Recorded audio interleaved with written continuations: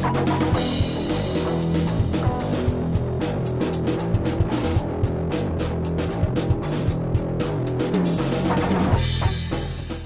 to The Watching Dead, the officially unofficial podcast for all The Walking Dead. I'm Jim. I'm Aaron. And we put the Dare and Daryl Dixon. Today we're talking season 1, episode 3. Paris, Sera, Toujours, Paris. That's how I'm saying that. It essentially means Paris will always be Paris. If Google is to be trusted, if their translate can be trusted. Aaron, what'd you think of this episode? There's a lot. There is some kind of like toning and tonal and story issues, and that like they are trying to tell, I think, a pretty serious, sober, prestige format kind of drama around Daryl Dixon's experiments in France. But then they also have a full blown zombie orchestra and zombies with acid blood. And, like it's like, we've always said that like The Walking Dead is kind of torn apart in two directions. One, it wants to be like the vision that Frank Darabont kind of pitched to AMC, this like really prestige-y take on this black and white art house graphic novel series of zombie things, and wanting to be Z Nation, where it's like, that's not super interesting for longer than a couple of years. We need to have some gonzo shit in it. I feel like this is an episode that really felt particularly torn apart, where there's like some really good, like I kept on seeing some of like Norman Reedus's nonverbal acting, like his discomfort and his like distaste and his unease in certain situations, especially when he feels like helpless, that he's just like, people are like a scene where people are bargaining for him in another language, and he's just like I thought that stuff was really good. And the stuff he's doing with Isabel is really good, and then you've got the rest of the stuff. So, but like I said, I like Daryl Dixon. I think Norman Reedus is a star, and I guess the zombie orchestra was pretty fucking badass, all told.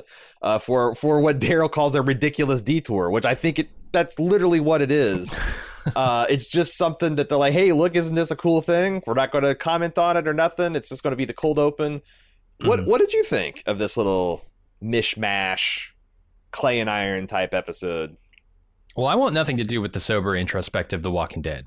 Daryl Dixon needs to be, it needs to be zombie orchestras. It needs to be just full on insanity, like the nightclub. That's what I want The Walking Dead to be now.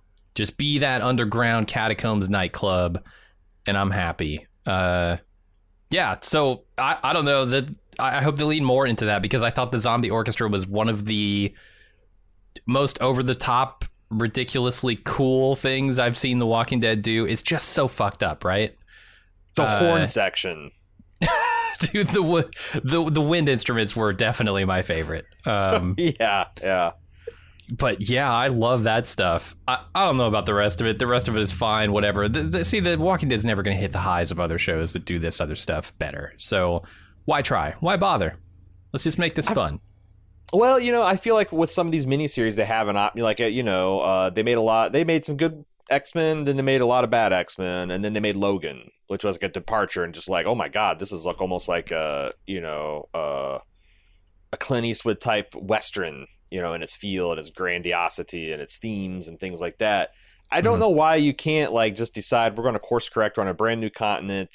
We're going to be visiting a city of light, and like like a city that just epitomizes across the globe worldliness and culture. And we're going to do something different with it. And I think they are doing that, but they also feel like they have to also, like, if there's an episode that doesn't have a zombie shambling up and grabbing somebody, it's a failure. And it's like, because we have it's funny because there's a lot of feedback. Like 6 different people came up to ask us, like, you mentioned it in the preview, but like, why aren't you harping on the similarities between this and The Last of Us? And like, when they said that, it just realized that I had never even considered this in terms of The Last of Us, because they're like, The Last of Us is a project that is confident enough to go an episode, maybe 2, maybe 3, without so much as seeing a zombie. But man, when you see him, it's fucking impactful. And all the stuff in between, with the people and the characters is all so fascinating. And like, so it's like, yeah, I guess this is a very similar structure, but like I do not think of Joel and Ellie when I think of Daryl and Laurent. And to me, like the big difference is Isabel.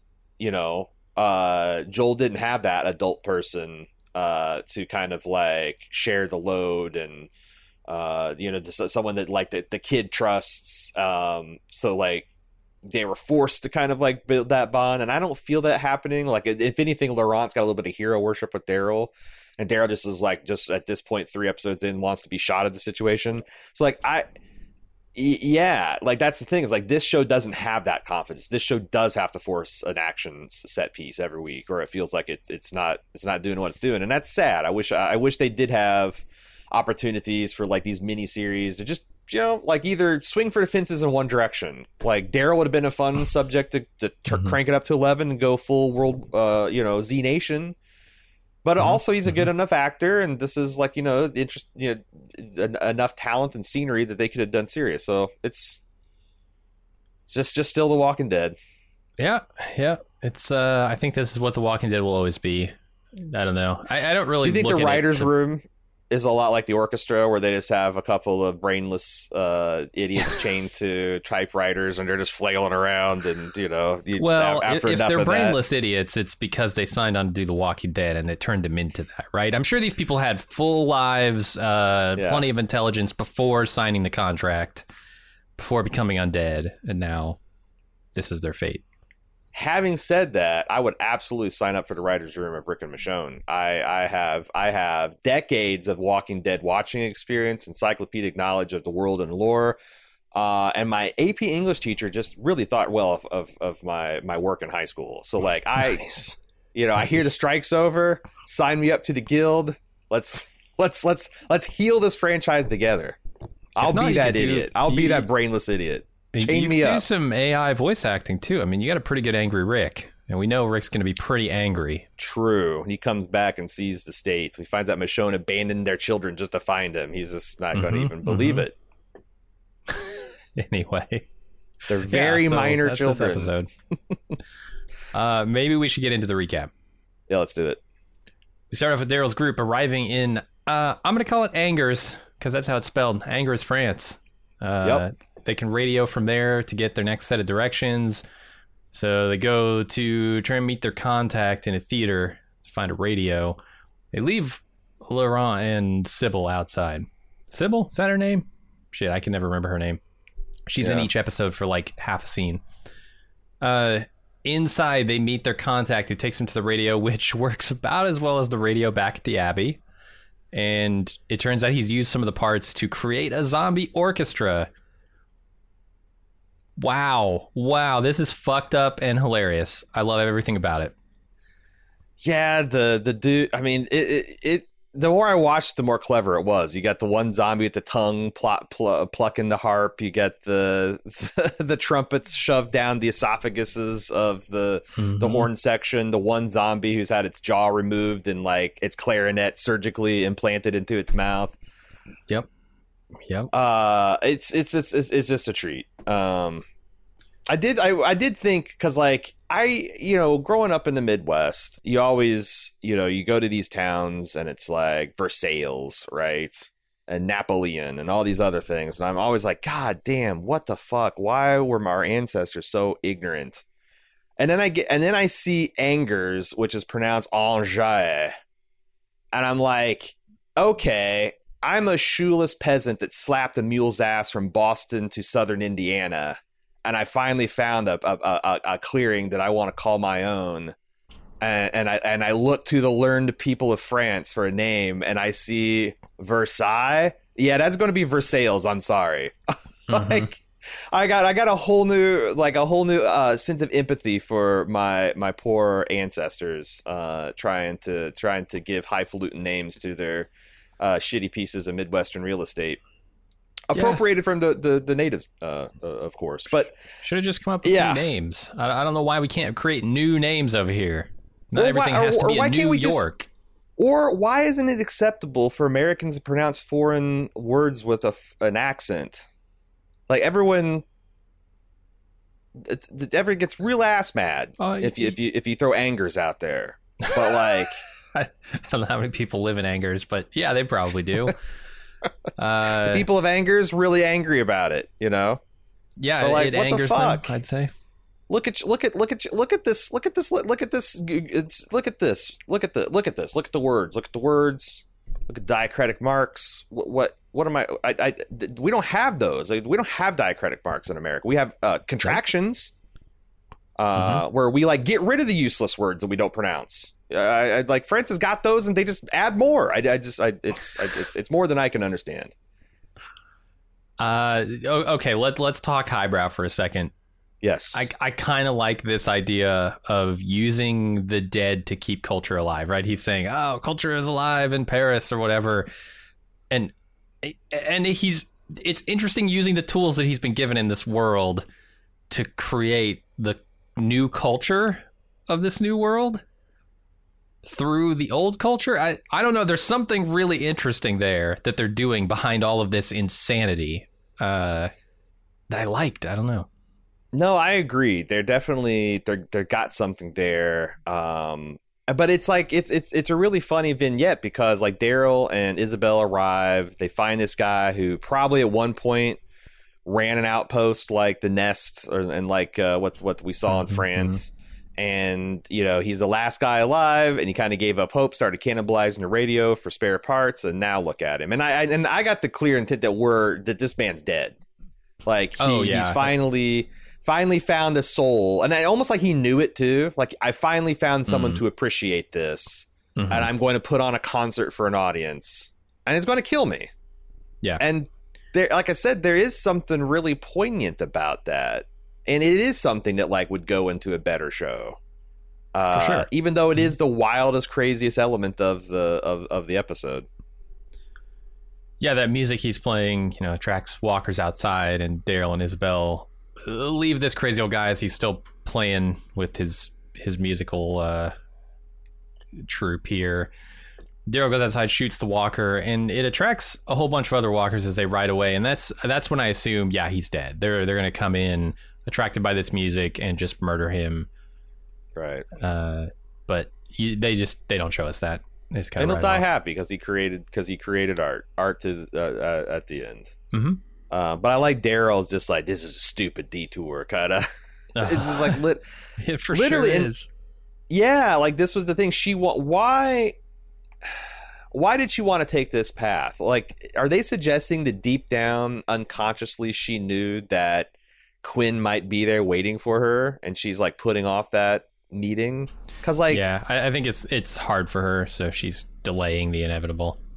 So it's just hard for her to be in a city, like not like Quinn being there. Because I was like, man, in Paris, yeah. It's because like I was trying to think of like, do I buy that someone could bump into somebody in Paris in the zombie apocalypse? And I guess it's like it's one of those things where if they I don't know, is it any weirder than that they'd met in the middle of some other place? Because like he is from Paris and he's kind of like was it seems like both of them are kind of people who lived in the margins of society, so it kind of makes sense that he might rise to the top of some kind of quasi, you know, gray market, off the books enterprise, you know, like it's barely believable. It's right on the ragged edge. I mean, with so many people in Paris. So like, I guess it's okay that he stayed there. It's okay that, yeah, he might rise to the top of some kind of organization underground. Yeah, if she goes back to the place where they lived before, sure. Like, all of these are like borderline, and together they add up to something that is very borderline believable. Yeah. Which I'm okay with. I guess I'll go with that. They're really like fast forwarding all of this stuff too, because we don't have a ton of episodes in this season, so I guess they really wanted to get us to Paris and start doing things, because we've covered hundreds and hundreds of miles in the last 3 episodes. Dude, I was shocked. We went, like, you'll recall, we went to a very far western detour to get to Angers in the first point, and now we're going to go back, you know, hundreds more miles to Paris. And they're just, like the trip from southern France to Paris happened in 2 episodes. That was because you remember I was thinking like, oh, we might get to Paris in episode 5. So, but it looks like they're going to do a lot more with this Genet character, Genet, which I've been calling Ginnet. Sure, because I only saw it on subtitles. So Genet's army, the power of the living. I think that's the same group. It's tough for me to tell. I think so. Right. I don't know, but yeah, they get to Paris here. They've been writing for a while. They're outside Paris. They're looking at the Eiffel Tower from a distance here. Walk into the city. Kind of give Daryl a tour of the land and the culture a little bit. And then they're found by people who know about Laurent. This guy named Falou and his group. Yeah. I really like this. I just something tickled me about the sequence of them walking through France with the Doors, Strange People, or People Are Strange playing in the background, and then they arrived at a famous cemetery in France where, they have Molière, the author of Don Juan, and Proust, and La Fontaine, and Daryl's like, oh, where's Jim Morrison? And I thought that was just the one. And he's like recognize. He's this American that died in Paris, and you can see kind of like Daryl like processing that, and Laurent like, don't worry, Daryl, you're not going to be an American that dies in Paris. I thought it's all cute. I thought it was cool. I really like going past the Pantheon in France, and it just has that huge banner that says "Flee," and like that's like fucking metal. And like most of the city, like I was actually impressed. There was one where they're going over a bridge where you could definitely tell there's a lot of green screen being used. But most of the shit that they were doing, I was thinking was at least The Last of Us standards, like going through the ruins of Boston. I thought it compared favorably to that. If we're going to be making comparisons. Sure. Yeah, no, it looks good. For the most part, this I do wonder how they filmed this cemetery scene with the Jim Morrison gravestone, because apparently that's a very big tourist attraction. I had to shut it down. There's a couple things where it's like they clearly didn't. Like there was a couple things I think they did on a soundstage with green screens, and some things they did actually on location and scuffed it up. And I feel like the graveyard is the latter. Man, you could do that. You could just buy out the graveyard if you have enough money. I bet. I mean, everything's for sale. Did you get the idea that people are still putting roses on Jim Morrison's, because he has fresh roses on his grave in the apocalypse? Yeah, that's interesting.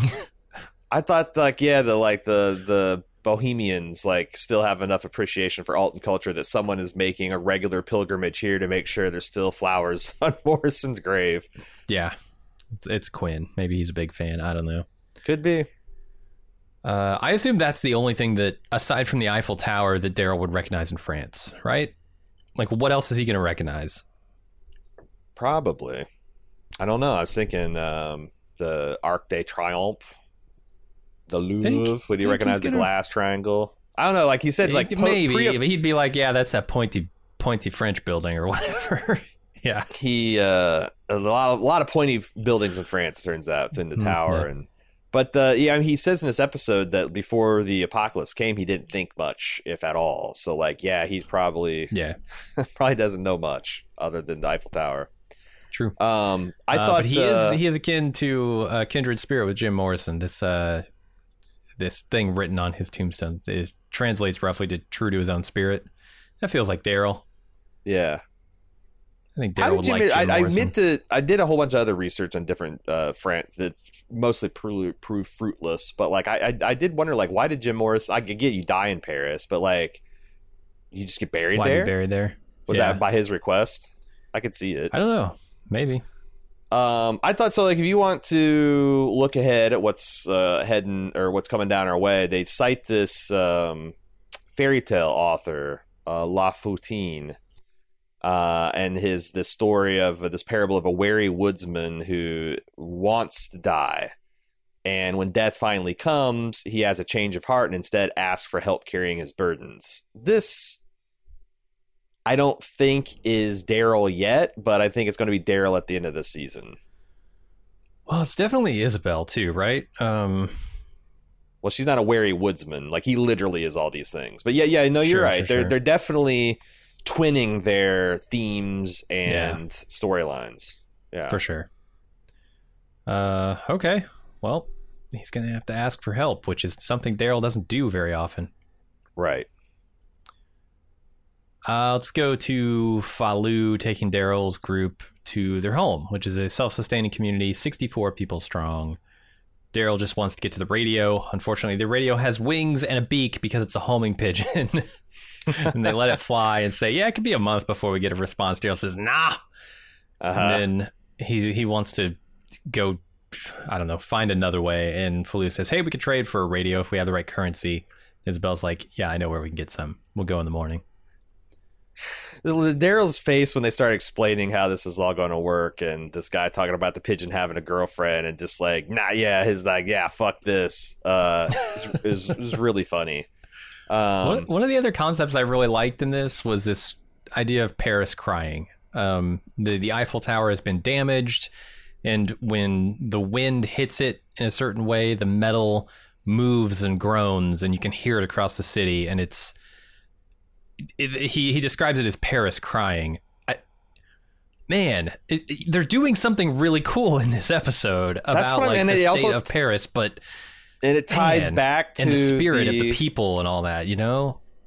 And it ties back to the other guy making music out of wounded, broken things, right? And something beautiful. And they also underground nightclub that's, preserving the art and the soul of Paris, the bohemian soul. Yeah.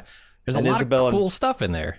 Daryl both are, say that they're both broken things that were healed through the apocalypse. So there's coming up with something new, beautiful, and joyous out of something broken and fragile. Like I said, that's what I meant. Like, this is an episode kind of being torn in two by it's like it's like it's citing all this great French poetry and philosophy and these artworks by Monet, the series of the Water Lily series, and yet, it's also chained to its legacy of The Walking Dead, which is not a show that people take this seriously. So, very true. Bunch of frustrated French literature nerds trying to flex and just not working. The other thing I can't quite get over is how no one in France has ever been this willing to speak English for the sake of Americans before the fall. Now they're all like, oh yeah, we'll speak it, no problem. Before, if you wanted a baguette, you better be able to fucking order it in proper French, otherwise get the hell out. Yeah. The other thing I think you're supposed to notice is like how the French communities live versus like the ones we've seen in America. Like, it just seems better.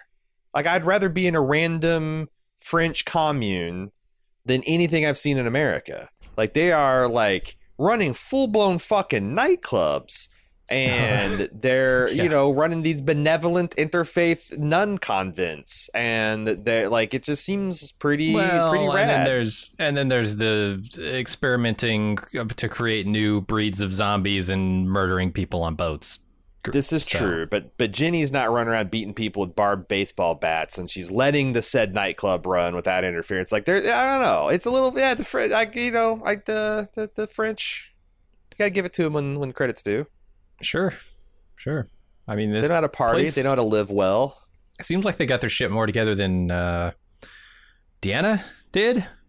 I mean, by a damn sight. Her community was just a wreck. And this seems like it's running very course. I mean, maybe it's just the presence of Daryl. Like, Daryl arrives at this community in 24 hours and it's getting its ass kicked in by the jackbooted. It's like, yeah, maybe the reason that the communities are all chill is they don't have Rick Michonne and Daryl running around. Yeah. I noticed that Sybil seems pretty happy to talk to someone her own age for once, because she's pretty young. I don't know if she's a teenage. Sylvie, Sybil, whatever her name. Yeah. Sylvie. She's talking to, I don't know this dude's name either. Bastion. Because he introduces all of them at the same time. and I don't know which is which, but sure. Yeah, Bastien is the young man who is testing this woman's marriage to Christ. Sure. Like, she's already smiling at him because that contract is null and void after the apocalypse. I don't think. Look, God sends down this many plagues. You're able to renege on that contract. And yet she took the vows after the fall. So what do you say to that? I say it was all null and void, invalid contract. No, she was kind of smiling and blushing around him when he was just being a good-looking guy. Then he takes her to the club and busts out some moves. Yeah, it's over. It's over. It's over. Gee, the lamb of hosts is going to get cucked, I'm afraid. It happens all too often. Yeah. Do you think with this constant bait and switch with the radio that Daryl's ever going to get a working radio? It's almost being played for laughs at this point. Yes. Where like Daryl's like, what about that radio? Oh, do you hear that, mon ami? It is Paris weeping. And he's like, okay, well, what about this? Oh, let me take you to our comms guy. And another couple minutes of French Jerry Lewis pratfalls happen. And it's like, what this radio? Oh, it's the pit. Yeah, it's got like a comic rhythm, I think. Mm-hmm. I agree. Once an episode, I expect him to find a radio that's not a radio or a radio that doesn't work. And now it's about a boat. Like, it's not going to be about the radio. It's going to be about a boat. So there's going to be a lot of comedy about French people. I have a means of conveyance, and like it's going to be, I don't know, 17 man of war rigged together paracord and a broken paddle. It's like, it's like one of those things. Daryl's going to be like, nah. Mm-hmm. We're on easy street. You're listening to The Watching Dead. We'll be right back. 'Cause the world is but a treat when you're on easy street.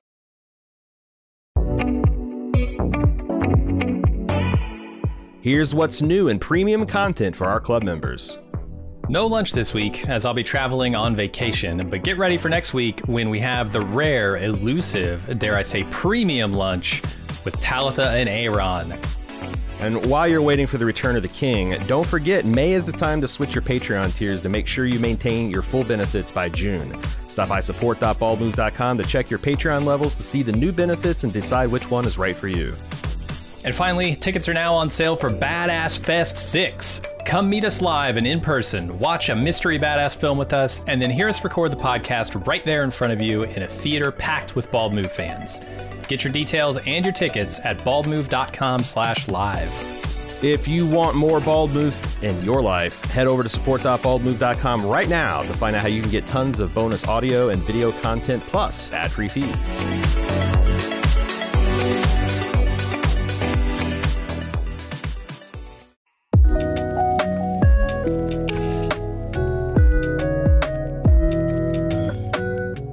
You've been listening to quite a few Bald Move podcasts now, but you're not in the club? Whoo boy, you are missing out. Not only are all of our premium club podcast feeds completely ad-free, but we have lots of other great content exclusively for people in the club. There's a weekly lunch with Jim and Aaron where we chat with fans about anything and everything from TV and films, food, fun, life advice, and more. But there's also Off the Clock, our premium podcast where we talk about all the shows we don't have time for on our public feeds. Plus, you get access to our full spoiler-filled first-run movie reviews of our newly released films. Don't forget Instant Take and Talk podcast, where we give our hot takes and discuss television shows with our fans live and immediately after the episode airs. With mega shows like House of the Dragon coming this summer, we're going to have lots to talk about. Not to mention access to our fun and friendly community of club members, with exclusive Discord channels and a dedicated forum. It's one of the best places on the internet to hang out and chat about pop culture. Bottom line, you're helping two regular type guys in the Midwest make the content you like to listen to, which some would say is reward unto itself. Help keep the lights on and the bits flowing at Bald Move. And get some awesome content for yourself. Head to support.baldmove.com to join the club today. And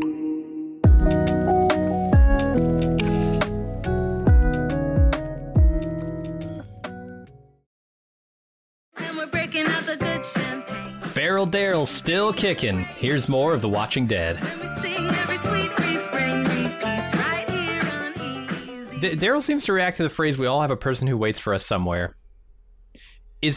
how much has he given up on Rick? Is Rick his person? Is Connie his person? Is who is this person that he's reacting for? They pumped the brakes hard on that Connie thing. I know. The last season, Carol? I mean, I think it's still Carol. I think it's Carol, or it could be like Judith.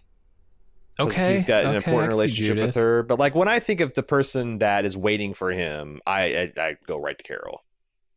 Sure. That's the deepest relationship he's had in this show. 100%. But I think that's like the hope part of the truth and hope, right? The idea that, yeah, it's very unlikely that the people that we loved wherever we were from survived this experience, but we can always hope. Mm-hmm. Then the second half of the scene is they see Laurent being given offerings from the community, and he spots someone whose husband died a few days ago and is inconsolable, and he walks up and instantly consoles her. I'm glad you said that, because that's exactly what my notes. That's exactly what I put in my notes to the word. I don't know. I actually think it's way more interesting if they explored a possibility that Daryl outlines at the end of this, towards the end of this episode, that what if he's just a normal kid and you guys have all needed him to be special? You know, because he's like, I don't know what I did to console. This woman's been told the story of this chosen one child, and I mean, look, I used to be a Jehovah's Witness, and in my not very long career, like at least once or twice, you knock on a person's door who's having like a fucking crisis, you know, like a mental health crisis, a family crisis, and a man of God on their doorstep with a scripture, and it's just like, oh, you know, oh my God, I was just praying for something last night or this morning. People make like, so this woman has been heard as this chosen child. Her husband dies like 2 days ago, and he shows up and gives her a hug.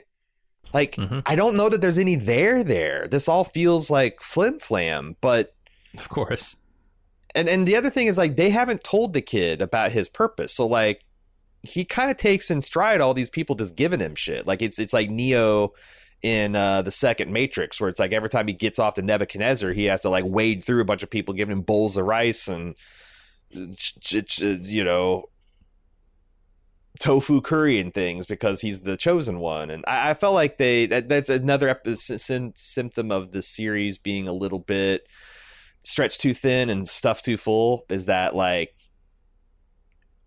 I don't know, that moment seemed like it would have been landed better if he like fully appreciated it. Or maybe that's the point, is like they're having him look confused and him like doing things instinctively. But I guess this is me rambling to say, do you think there's anything there? Or do you think that it's all going to be, like Daryl says, the adults needing their lives to make meaning?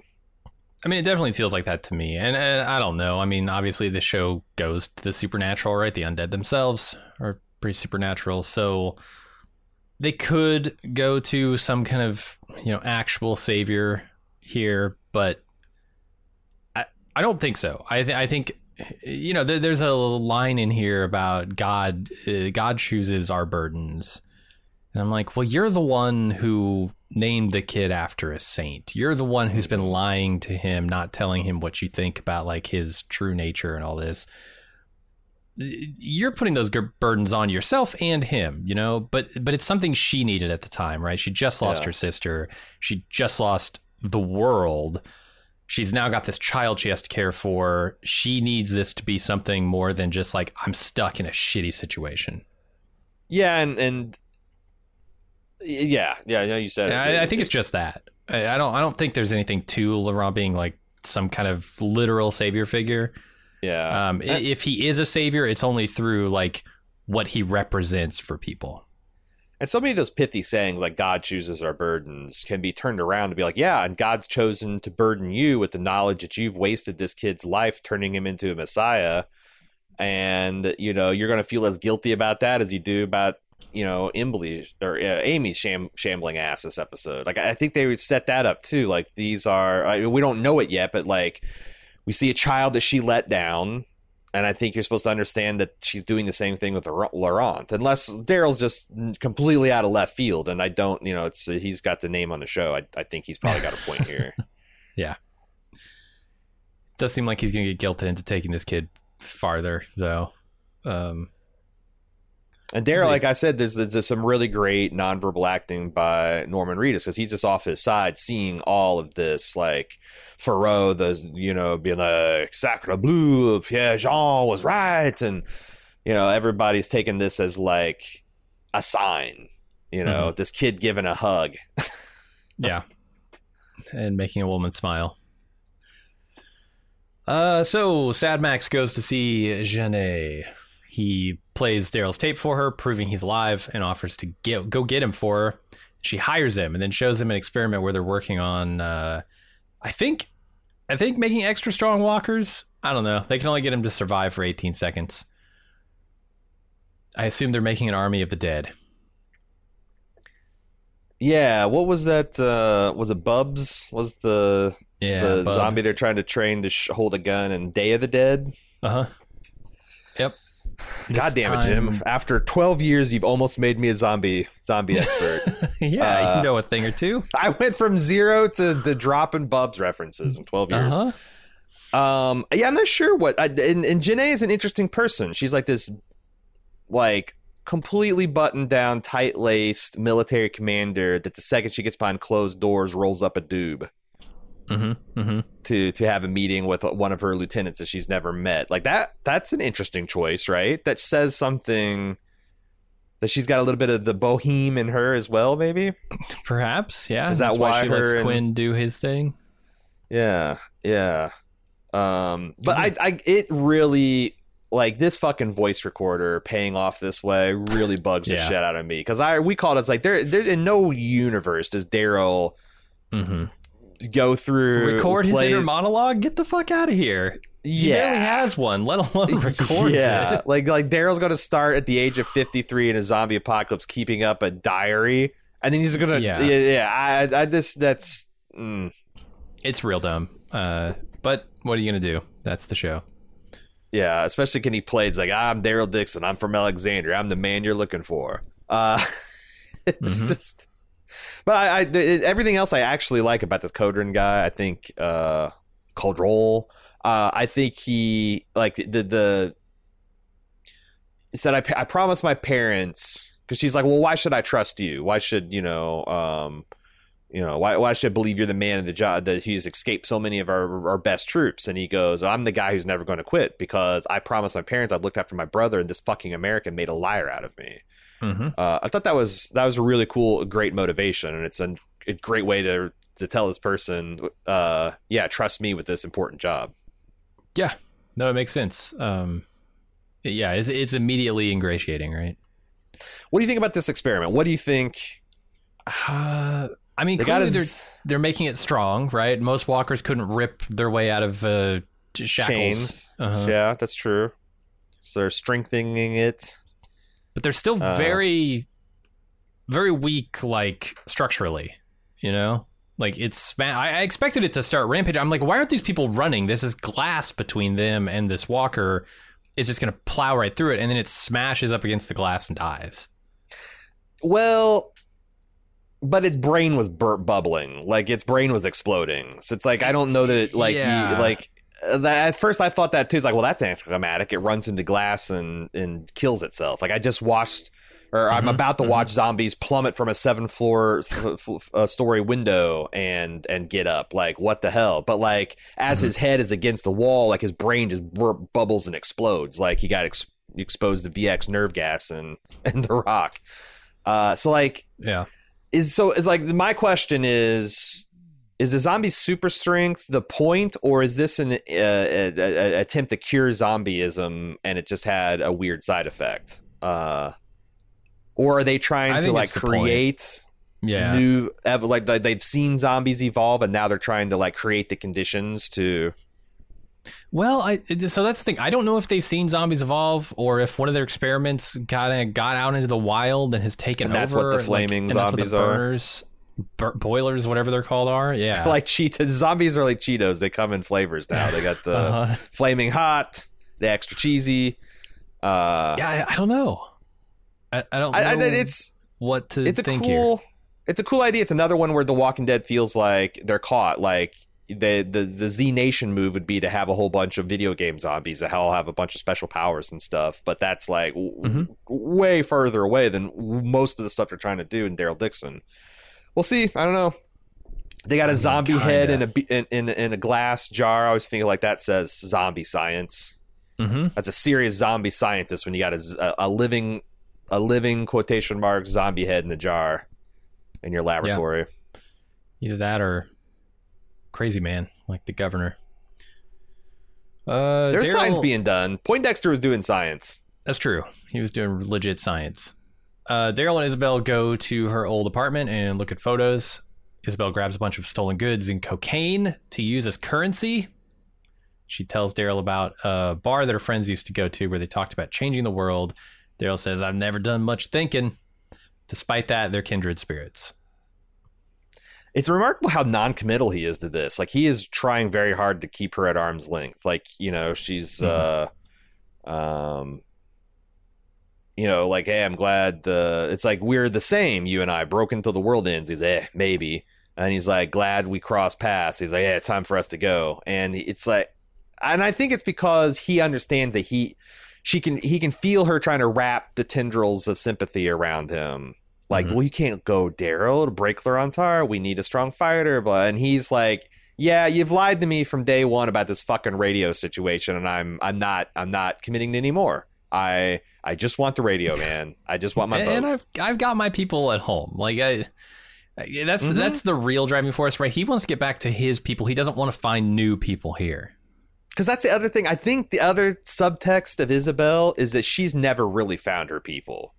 Like the nuns were an alliance of convenience that she jumped into because the only purpose she had to live was her sister's kid at that point.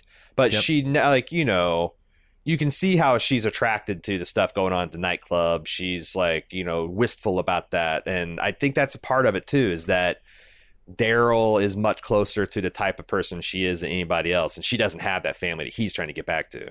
Which, I don't know, maybe she'll be a main character of the Walking Dead. He didn't have it before either, right? I mean, like, Daryl has taken a long journey to find his people. And he started out as this loner also. So he had to kill some of his family to hold on to his family. Literally.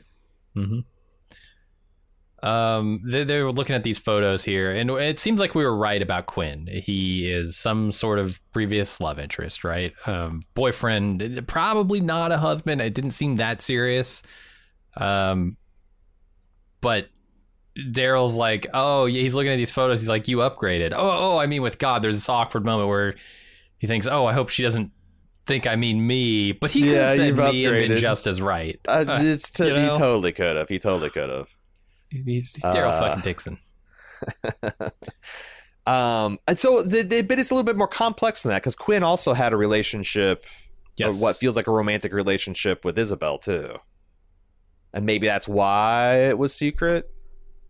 With Isabel? You mean Lily?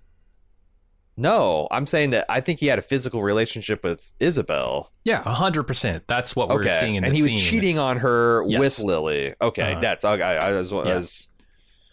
Everything we deduced last episode we find out is true this episode. They threw me a little off the track when she started talking about her neighbors, and there was this boy that the neighbors were always, and I'm like, oh, I wonder if they're going to go with that's, you know, Hickey or Quinn or whatever, Quinn. But no, I think that they were in some sort of relationship. He's cheating on her with Lily. That's why everyone is being cagey about everything. Probably imagine Lily's like, I haven't told you I'm pregnant because I'd have to answer way too many questions. Yeah, for sure. But the fact that every beat of this show we have seen coming kind of a mile away. True. Except for the many, many miles we covered to get to Paris in episode 3. They'd save the cat. I thought the catacombs would be a lot more zombie-rific, and But why? But you know, when I was thinking about it, I'm like, why would they? They're like you just can't walk into the catacombs right now in France, and like there's no living people down there. Why would there be teams of zombies unless they did something like in The Last of Us, where like like the military and the last like drove them all under there, but clearly that's not what happened. So like it's also an interesting contrast that like the top side of France is like dangerous and teeming with zombies, but the necropolis is like a safe zone for humans to live. Love it.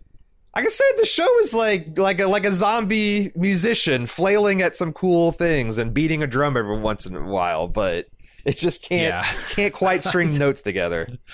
No, I definitely want to talk more about the catacombs here in a second. The currency here that they're grabbing, fancy watches, 8 balls, worth something in the apocalypse? I feel like why would cocaine, unless it's like mass quantities of cocaine, why would cocaine be worth anything? Why is a little baggie worth anything? You're telling me that you're a 25-year-old soldier that never knew cocaine and only heard the story. You've seen Goodfellas and you've seen... You haven't seen Goodfellas. If the world fell when you're 12 or 13? At 12 years old. That's what I'm saying. Like, I mean, that's a lot of people. But you see all this and someone says, I've got an 8 ball of genuine pre-apocalypse Colombian cocaine. That's not worth something. Yeah, you can never do it again. But I think that would be literally priceless. These people make terrible trades all the time. I mean, hazelnuts for weapons is just the dumbest trade I can think of. Let's give you something that you're going to use for all of 30 seconds, the hazelnuts, for something that is literally a lifesaver in this world. Yeah, but if I got 100 guns and I'm fiending for the taste of Nutella, I might make that trade. Yeah, I mean, the man with one gun does not trade for a handful of hazelnuts. The man who is security or a high-ranking member of the Paris underworld who has... I mean, he is a bohemian, I guess, so he's not a serious person. Like, he's looking to live it up before he dies, not preserve his own life and maybe recreate a society here. He's just looking to eat a few hazelnuts before he goes. Plus, apparently, Quinn forbids the uses as weapons there, and which seems insane in the club, right? Because everyone's weapons stay in the freezer. Yeah.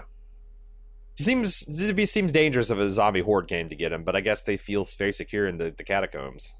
Yeah, I guess maybe he's not trading for weapons. He's just saying, put your weapons in the freezer.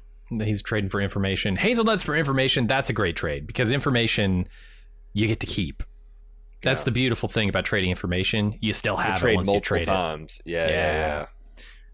It's like copying that floppy. Nothing was lost. You still have your floppy. I just have it now, too.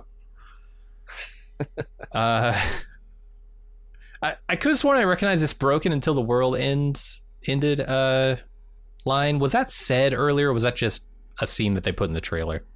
It might be a scene they put in the trailer. Just talking about how kindred spirits the Isabel and Daryl are. Yeah. And then we go over... What'd you think of... Because we kind of skipped past. What'd you think of Daryl picking a lock with a burning zombie? Yeah, so this scene where Daryl and Isabel go to leave, they're walking... Oh, I thought we already went to the club. I'm sorry. No, we were just talking out of school here, or out of turn. They go to the back, they spot Scooter Girl, which, boom, we called that again, obviously. Then the happening starts happening. Walkers are falling out of windows, burning the ground around them. They're surrounded by burners, so Daryl uses one to burn their way through the gate. I guess he's not burning the gate itself, he's burning the vines that are holding the gate shut. Yeah. I mean... I guess I saw what it did to his skin. It might work. I thought it was pretty cool. What I didn't think was cool is the zombies surviving a 7-story drop into cement. Well, these are to super me, the zombies. way to do that is you have a couple of them plummet from a height, but then you see one from 1 or 2 stories up, and the glass is cracking, and it's like but I don't know. There's this is a trend, and it's something I don't like that I've really noticed the last year or two of people putting our characters in mortal danger that they shouldn't be, or way too much for them to survive, and it's just I don't know. I don't get it. I don't know why it's worth giving oh my god, that zombie got back. You're breaking your universe's rules to give us a momentary shock and surprise at something. Well, maybe they're establishing the new rules. Walkers have evolved. Okay, then Daryl can't. No one can ever hit a zombie in the head with a baseball bat and kill it, because I promise you, a head first fall from 7 floors is going to hit a lot harder than that baseball bat. Yeah, I mean, that's the thing. They want it simultaneously both ways, right? They want the walkers to be able to land flat on their heads and get back up, but also, and specifically I'm talking about burners, they want them to be able to land on their heads, get back up, but also Daryl to be able to put a pipe through the base of their skull and kill them, right? Yeah. They don't want to make them actually as resilient as they'd need to be to survive that fall.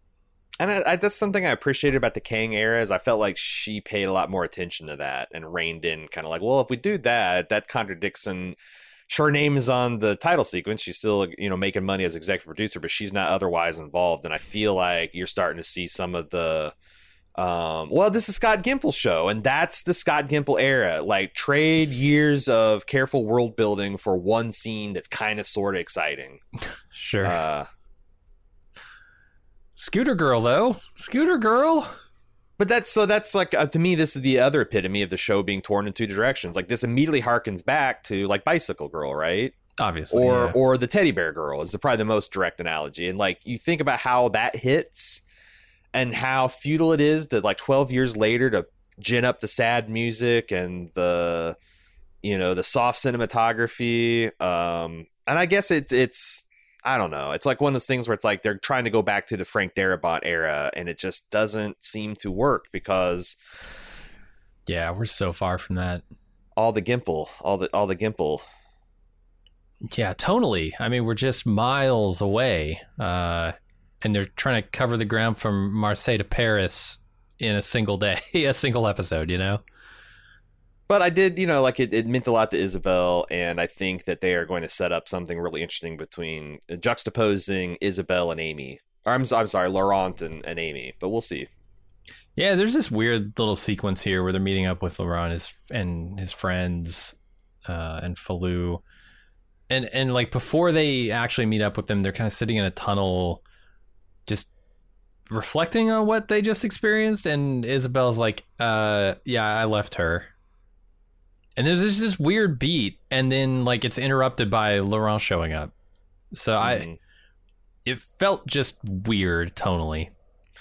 Yeah, they're waiting, but that's my question. Is like, well, why are you going there and coming back? But I don't know topography. Maybe it's these like it allows them to skip the dangerous part and not backtrack through rather.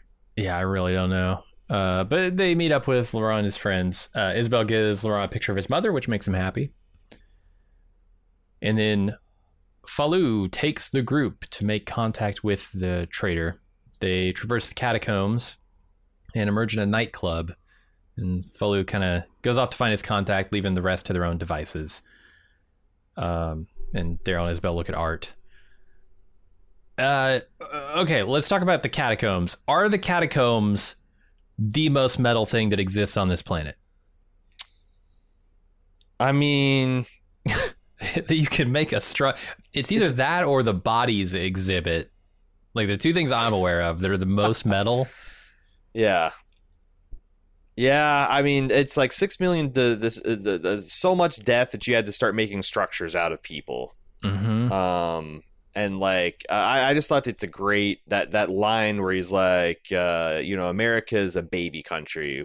Paris has survived many apocalypses and will survive this one too. It's like, yeah.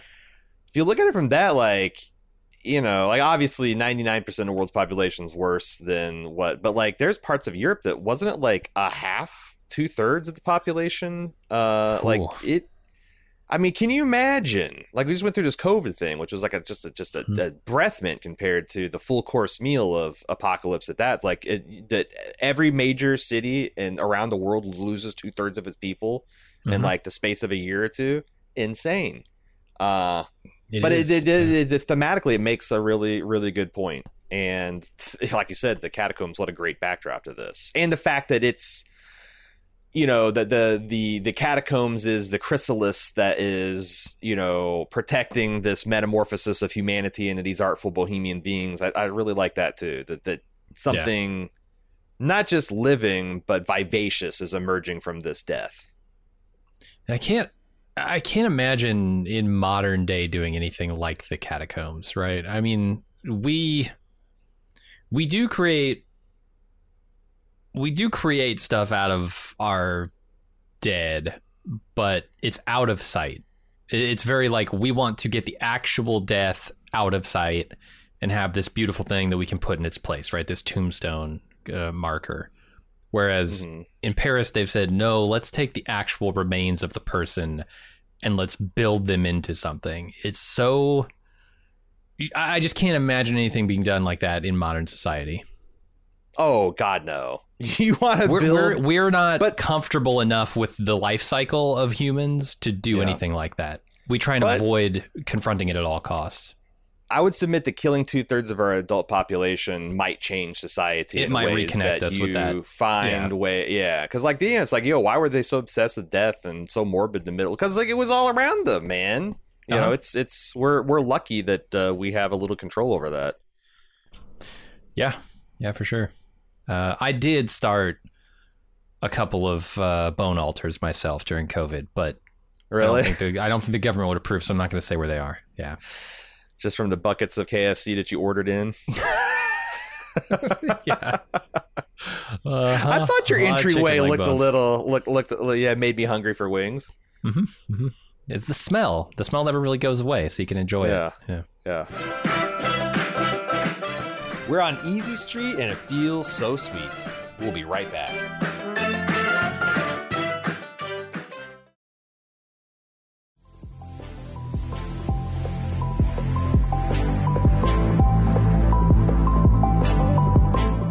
Commission podcasts are an awesome feature here at Bald Move that allows you, the individual listener, to decide what we talk about for a single podcast. The community loves it because it often leads to fun, fan-favorite films and TV shows that we've overlooked getting the coverage they deserve. And we love it because we're constantly exposed to great stuff that's not even on our radar. The way it works is simple. You go to support.baldmove.com and you click on commissions. Then you pay the flat rate for the commission and tell us what 2-ish hours of content you'd like us to make podcast on. Then we'll contact you for details, advanced feedback, and any dedications you'd like to make. Then we watch the thing, discuss the thing, turn it into a podcast, and pump it right into your ears. We get consistently great feedback on how much our commissioners love their podcast, and they make great gifts for the dedicated Bald Move fan in your life. And who knows, that dedicated fan could even be you. Treat yourself. Check out support.baldmove.com for more info.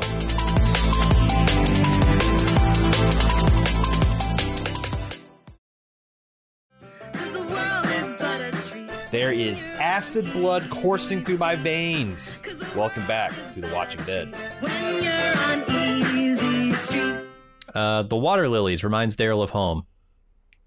How about that? I've never seen anything in Georgia that looks like that. I'm sorry. I could see it. A lake with some lily pads. Yeah, I could totally see it. It's cool, and I'm glad that someone's saving those monnets. Yeah, it seems like Quinn is quite the art collector. He's collecting that old culture of Paris. I did find, like, they had this nightlife, this nightclub in Paris, and it's cool and all, but I'm like, is this weird enough for 12 years in a zombie apocalypse? Like, this is just about weird enough for, like, a 2015 nightclub. Mm-hmm. It actually reminded me a lot of in Schmigadoon, which is the musical parody series they got going on Apple Plus. Protagonists come to Schmicago, which is a fantasy version of the Chicago, and it's kind of like a Chicago cabaret mashup. But there's like both of those musicals are these people talking about like how nonconformist they are, and like especially with cabaret. Like, what was nonconformist in, like, 1940s is kind of, like, passé, and it's like, they're singing, like, we have premarital sex, and some of us have tattoos, and some of our boys are girls, and some of our girls are boys, and, like, the people, like, it's Keegan-Michael Key and Cecily, and they're just sitting there like, yeah, and, like, our neighbors in our neighborhood are weirder than this. Like, what's going... it felt a little bit like there should be a little bit more death and zombie and macabre to the gender nonconformity and the body modification. No? Yeah? Yeah, I mean, I agree. It's nothing that you would expect outside of a normal, like, cabaret theater or burlesque show or something, right? There's or is that nothing the point crazy that, here that they're trying to recreate like a pre-fall nightlife, and they're studiously keeping the zombie apocalypse out of it. It could be. It's not very bohemian, gotta say. Yeah, I mean, I get the impression that this is kind of the night life that they enjoyed, both Isabel and Quinn, right? Like, she talks almost fondly about, hey, yeah, they used to have nightclubs back in the day when she's talking to Laurent. She lit up, yeah. She kind of misses that life, but also, you know, it wasn't a good life. I mean, look at what she tried to do. She tried to kill herself, right? That life took its toll. So is it really something to miss? Yeah. And how happy can Quinn be here having recreated it? I don't know.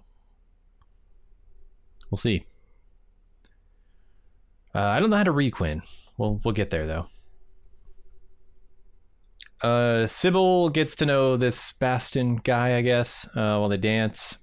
Sylvie. Sybil, yep. You're going to be really fucked up in season 2 of Loki. You keep getting Sylvia and Sybil mixed up. Oh, true. Isabel's going to trade her drugs for contact with people who might be able to help Daryl get back to America, but Daryl doesn't want to pay up front. He says, no. Starts a fight, which attracts the attention of the boss, who turns out to be Quinn, much to her shock. Quinn tells Daryl it might be possible to get back to America. Yeah, it's an interesting study of Daryl here, like having his fate being bargained for in a language he doesn't understand, like really upset him. And it's one because like Daryl's like, you think of this guy who's just kind of like, you know, happy-go-lucky, goes with the flow, doesn't have any but like he actually needs a large amount of control to feel comfortable. Seems like it sent him into like a near panic. These people they're talking like he just gets like every other word or something. He's like, "What are you talking about?" What? It's a scary situation. He's in a weak position. He doesn't like it. Mm-hmm. He doesn't even have anything to barter with. It's all Isabel's stuff, right? Exactly. So. He's relying on someone. And the other thing is, it goes back to he fundamentally doesn't trust Isabel because she's lied to him, and she lies to all the people that are close to her. Right? Can he even trust that they're saying what she says they're saying? Yeah, exactly. But predictably, he escalates it to something he's comfortable. He's not comfortable with the French language, violence. Is comfortable with physical violence. Yeah. And we find out to know, I mean, they kind of told us, but this is the you know, let us know that like, hey, weapons aren't allowed here. And I liked it. He cut the dude's nose, seemed like an appropriate punishment. And then the mistress of ceremonies stomps over and grabs the knife. It's like, boys will be boys. I enjoyed all that. Yeah, it's a good scene. I really like how Quinn reacts to seeing Isabel here. He plays it very cool. Very cool. He's able to last about a minute into this scene after already having realized who she is before even acknowledging her, right? He's dealing with his own business, and then he's going to acknowledge this new thing. And I fundamentally take him very seriously here because of the way he's acting. He seems like a man who's very much in control of his emotions and probably uses that to be pretty manipulative. Yeah, his emotions and the setting as well. This is his club. These are his people, all under his control. Yeah, he seems very powerful and confident. Uh-huh. And maybe a guy you wouldn't want to cross. So we go out to, I guess, the bar portion of the nightclub here. Laurent talks with Anna Valerie, who's the singer here. Shows her the picture of his mother. He says he likes her Eiffel Tower necklace, so she gives it to him. And it seems pretty obvious here that, you know, Anna and Quinn are involved based on the way she's looking over at him. And then later she'll make it a little more explicit. Are they involved, or does she want to be involved? Because that's the thing is like it's telling us something either way. Like, you know, he is this button down guy who kind of wraps women around his finger and then uses their emotions to manipulate them, or is she kind of like trying to overreach? Is she trying to like ingratiate herself to the guy who owns the club? I'm not sure. It's tough to tell because of the wild card that is Isabel showing up. You know, how does he act when, you know, Isabel is in his rearview mirror? How does he act when he doesn't have to discipline his men and that's kind of bothering him in the moment, right? It's hard to know for sure. But yeah, if it's one-sided, Anna's still all about it, I think. Yeah, the Anna Valerie's the singer, like, we haven't seen the last of her. No, like her and Quinn are both going to be somehow going to be involved. Like I'm not sure how they're going to keep like Codron, the antagonist, Quinn, Max, a secondary antagonist. I'm not sure how they're going to keep all these people on Daryl's ass the rest of the season. But clearly they intend to do that. Seems like it, based on how this episode ends. And I assumed when I saw Laurent showing her this picture of his mother that this was going to come back on the group somehow. I don't think that's still on the table because I feel like they've dealt with all of that after Quinn acknowledges, yeah, you should have told me I had a kid, all that stuff. So I don't know if it's going to come back on them. This Eiffel Tower necklace.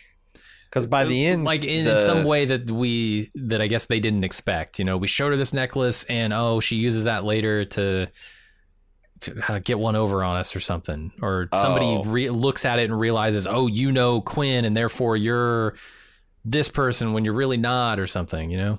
The problem is, I don't know. They've done all the reveals I think they're going to do in terms of like Laurent's parentage. And the other thing I was surprised is they already played the card where the soldiers show up and wreck the little community that we got to know. So it's like, and the only other place that we care about is the convent, which already got his shit wrecked in. So it seems like all the consequences have already been applied. I thought it was the jealousy, because there is a hard edge to her charming this isn't like a nightclub singer who's charmed at this like seemingly worldly 14-year-old that's complimenting on her singing, and she's just kind of like kind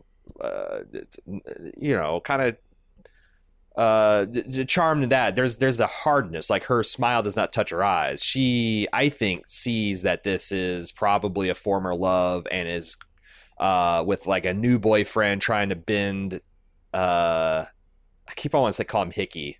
Quinn.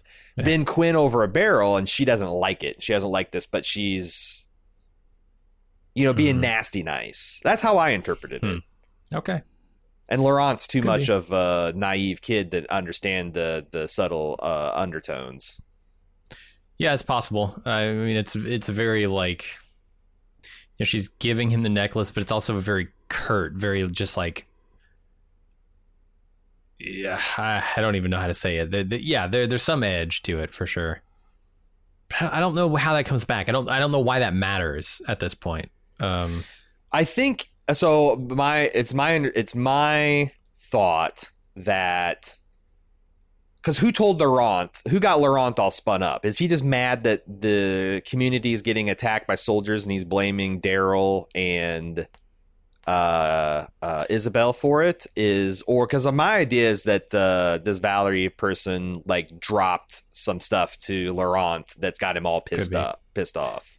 Yeah, that his mom died and all this stuff, all the things that Isabel's been lying to him about for years. But I don't know. I don't know if the timing on that works out. I'm not sure either. That they leave the club. Valerie has a fight with Quinn. Quinn tells her more than he has to, because like seems like he's perfectly fine just telling her shut the fuck up and go sing again.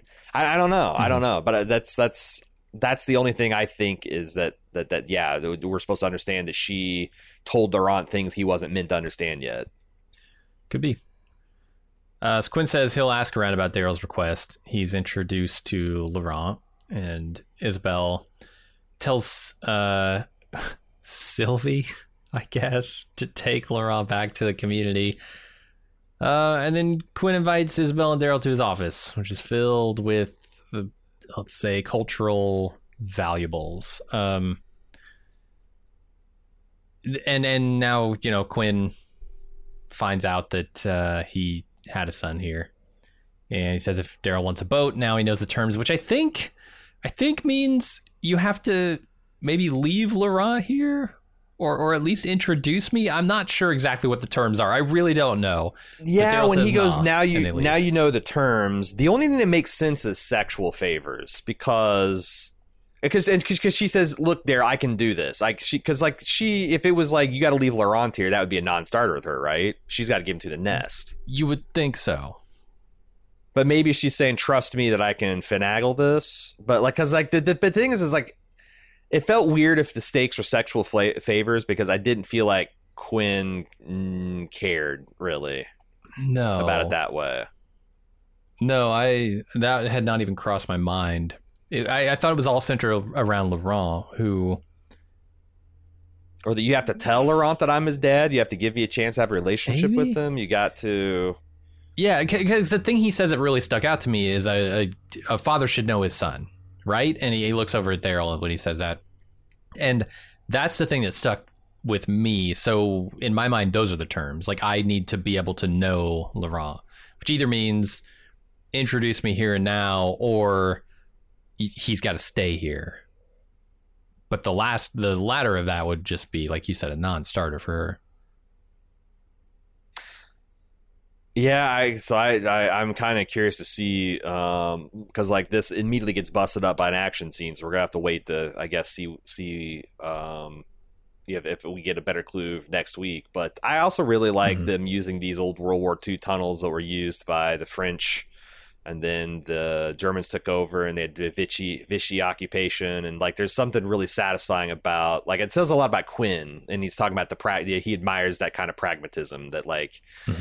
His building is useful for many different people doing many different things, and I'm the latest one that it's useful for. I thought it's a nice piece of world building. Yeah, for sure. And also the idea of like, are they the good guys or the bad guys? Well, it depends on your point of view. So that same applies to Quinn, right?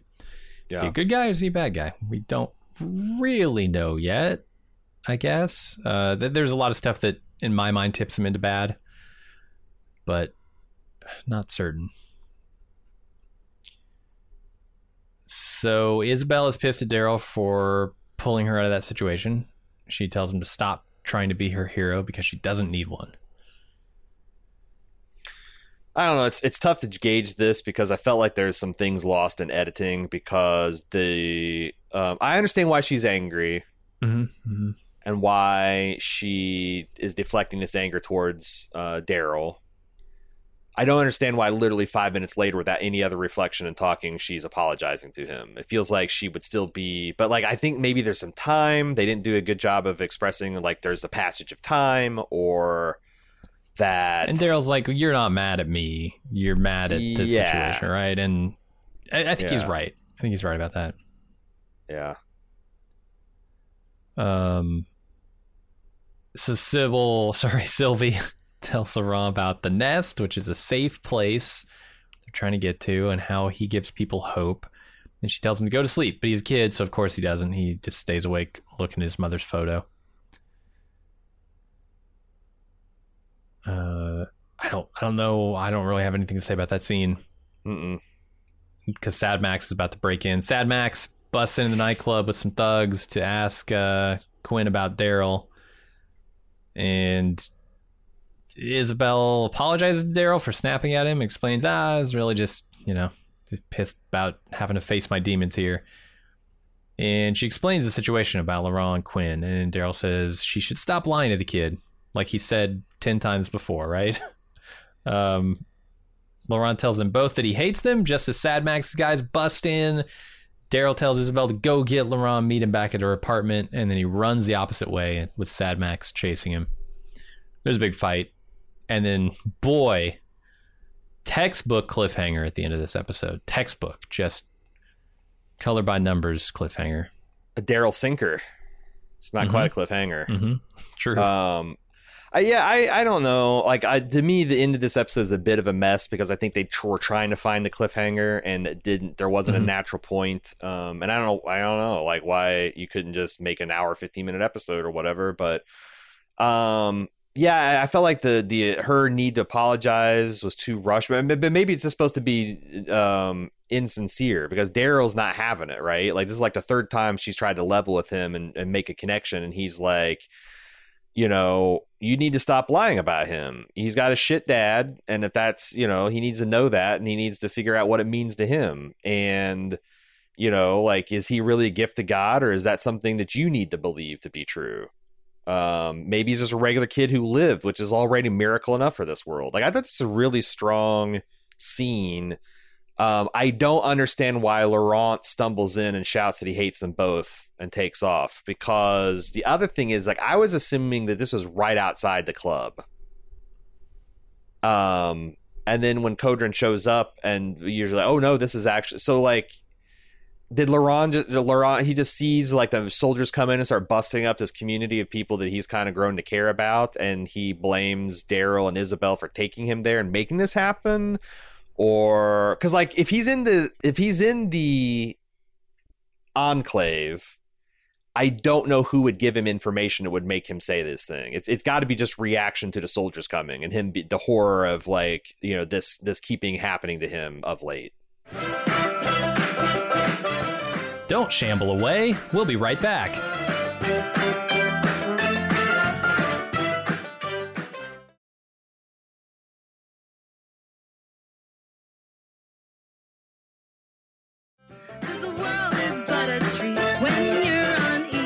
The hungry ones will feast. We're back with The Watching Dead. When you're on easy street. Right? You might be right about the Anna Valerie stuff. She might have told Laurent. I think that's like the most reasonable explanation. Except for I don't think that the timing and location lines up for that. Yeah, I agree, but like, I mean, maybe when did that conversation take place? So we don't clearly while they were in Quinn's office, right? I mean, she didn't know. Well, right? We don't know that she didn't know because she saw the picture of Lily. Yeah. Can we assume that there is a picture of Lily somewhere in Quinn's office? Her eyes. She's got her mother's eyes. Maybe. Yeah. She's talking with Laurent. Okay. Maybe she decided, I'm going to go back and tell this fucking kid. He needs to know. Next question. Why would Laurent wait until just when the soldiers busted in to come in and be like, I hate you both? For, you know, like he was just sitting there and stewing for a couple hours? Or it feels like this soldier's coming and this being like the second or third time that they're leaving a location in flames is the thing. And like he's running from them. He doesn't want to be with them anymore. Like he doesn't trust them. Mm-hmm. Yeah. I don't know. I don't know what would have triggered it other than finding out that they've been lying to him about his parentage for so long. Like I said, I think the fact that every place that Daryl goes, everyone that he cares about dies. That's a pretty good reason to turn against them. Because he doesn't say like you're lying. He just says, "I hate you both." Mm-hmm. And this takes off as the soldier says, searching. "Hate that guy. He's the problem. We were fine at the Abbey until Daryl showed up." I thought the fighting is pretty good. It does seem like, you know, like what I would expect, that like Daryl is going to just take this guy. Like, you know, he needed about 15 more seconds to have this guy dead. Mm-hmm. And he's saved by his soldiers showing up and driving Daryl off. Yeah, now he knows who he's messing with, you know? So we have like a multiple cliffhanger. We got Daryl sinking into this building. It's no doubt full of walkers. And then we've got Laurent, you know, just in the city with Isabel desperately trying to find him. Yeah. And I like the scene of him doing the Neo, like jumping over the jumping over the alley full of walkers from building to building, and like Kodrin doing this, you know, screwing up his courage to do the same thing because he's driven, you know. Mm-hmm. Mm-hmm. But he's going to be chastened because like Daryl's second time, Daryl's gotten the better of him. Yeah. He better just keep his guys around him because Daryl can take him one-on-one. But that's it, man. That's the episode. We leave Daryl literally as he's falling into, like, through a rooftop into a building. As it started raining. That's a really nice shot of the night sky at the full moon peeking out behind the storm clouds. Mm-hmm. Yeah, we'll see what happens next week. We got feedback. Would you care to hear it, Jim? I would love to. Walking Dead at baldmove.com is how you get in touch with us. First up, Rachel from Texas says, on the Daryl Dixon Episode 2 podcast, you wish for a Rat King-style zombie. My friends, I'm happy to tell you exists. This is minor spoilers for the broader Walking Dead universe. So if you don't want to know what may or may not have happened in spin-offs in the last few years, just goose it forward about 30 seconds. Spoiler for anyone who hasn't seen Dead City. In Dead City Episode 5, Maggie fights one that has at least 4 zombies intertwined. In the behind-the-scenes interviews for the show, it was described as what would happen if one zombie stepped through another zombie and then picked up others along the way. I thought it seemed very plausible. Zombasi? Trying to get there. Zombie DeMarcy.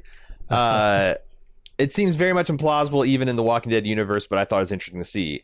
I don't know that. I think it's especially plausible in the Walking Dead universe because these did you see some of these zombies in the orchestra? Mm-hmm. They're like a spine and a skull and 3 fingers, and they're still alive. So imagine 5 or 6 zombies trapped in a dumpster for 7 or 8 summers in Georgia. You're saying that those wouldn't congeal? Yeah, I mean, it's the brain, right? The brain is the thing. If a zombie has any part of its brain left, it can continue to exist. So, yeah, I would think they can congeal together. Yeah, I'm a little disappointed that we missed the Dead City big rat zombie reveal, because that's something that I kind of been wondering if they would ever do in The Walking Dead. And the very first time I take my eye off the ball, they trot it out. If you're going to have a Rat King zombie anywhere, it's going to be New York City, right? I mean... And Paris or New York City, but Paris we're watching, so... Karen says, I've been a club member since the Game of Thrones days, but this is the first time I've been compelled to write. I simply must address her mischaracterization of Adam Nagasis' career. I agree that Adam has played a monster or two, but it's incorrect to claim that he only plays shit heels. Shame, shame, shame. I know you've seen Chernobyl. Have you forgotten that Nagatis played Vasily Ignatenko, the young married firefighter who met a very grim end after working to contain the radiation in the reactor? Definitely not a shit heel. True. Karen, you got us. One time in this man's wretched cinematic career has he played a person that had moral virtue. And that was that firefighter. We're now 3 out of 3 shit heel. Although I'm surprised you're resisting to call this guy a bad guy. Look, I've seen bad guys in The Walking Dead. He's a gray area guy, comparatively. He's not the governor. He's not Negan. Right. But, I mean, knowing that at least not that yet. Was that he knew that Lily was pregnant with his child, that's cold as fuck what he was doing in episode 2. Oh, I agree. And sisters... One of these sisters is you saved her from a suicide attempt, probably because you had something to do with it. And then you go fuck her teenage daughter behind her back. Mm-hmm. Oh, yeah, I'm comfortable in saying that this guy is got a large glob of shit on his heel, if not a whole turd. Yeah. Now I'm waiting for the reveal that shows what his true, how big of a monster he is. Because I don't think we've seen the end of it. Well, they're also really my reservation is proclaiming him a monster now, because where do I go from there, right? A super monster, a rat monster. Bunch of monsters melded together.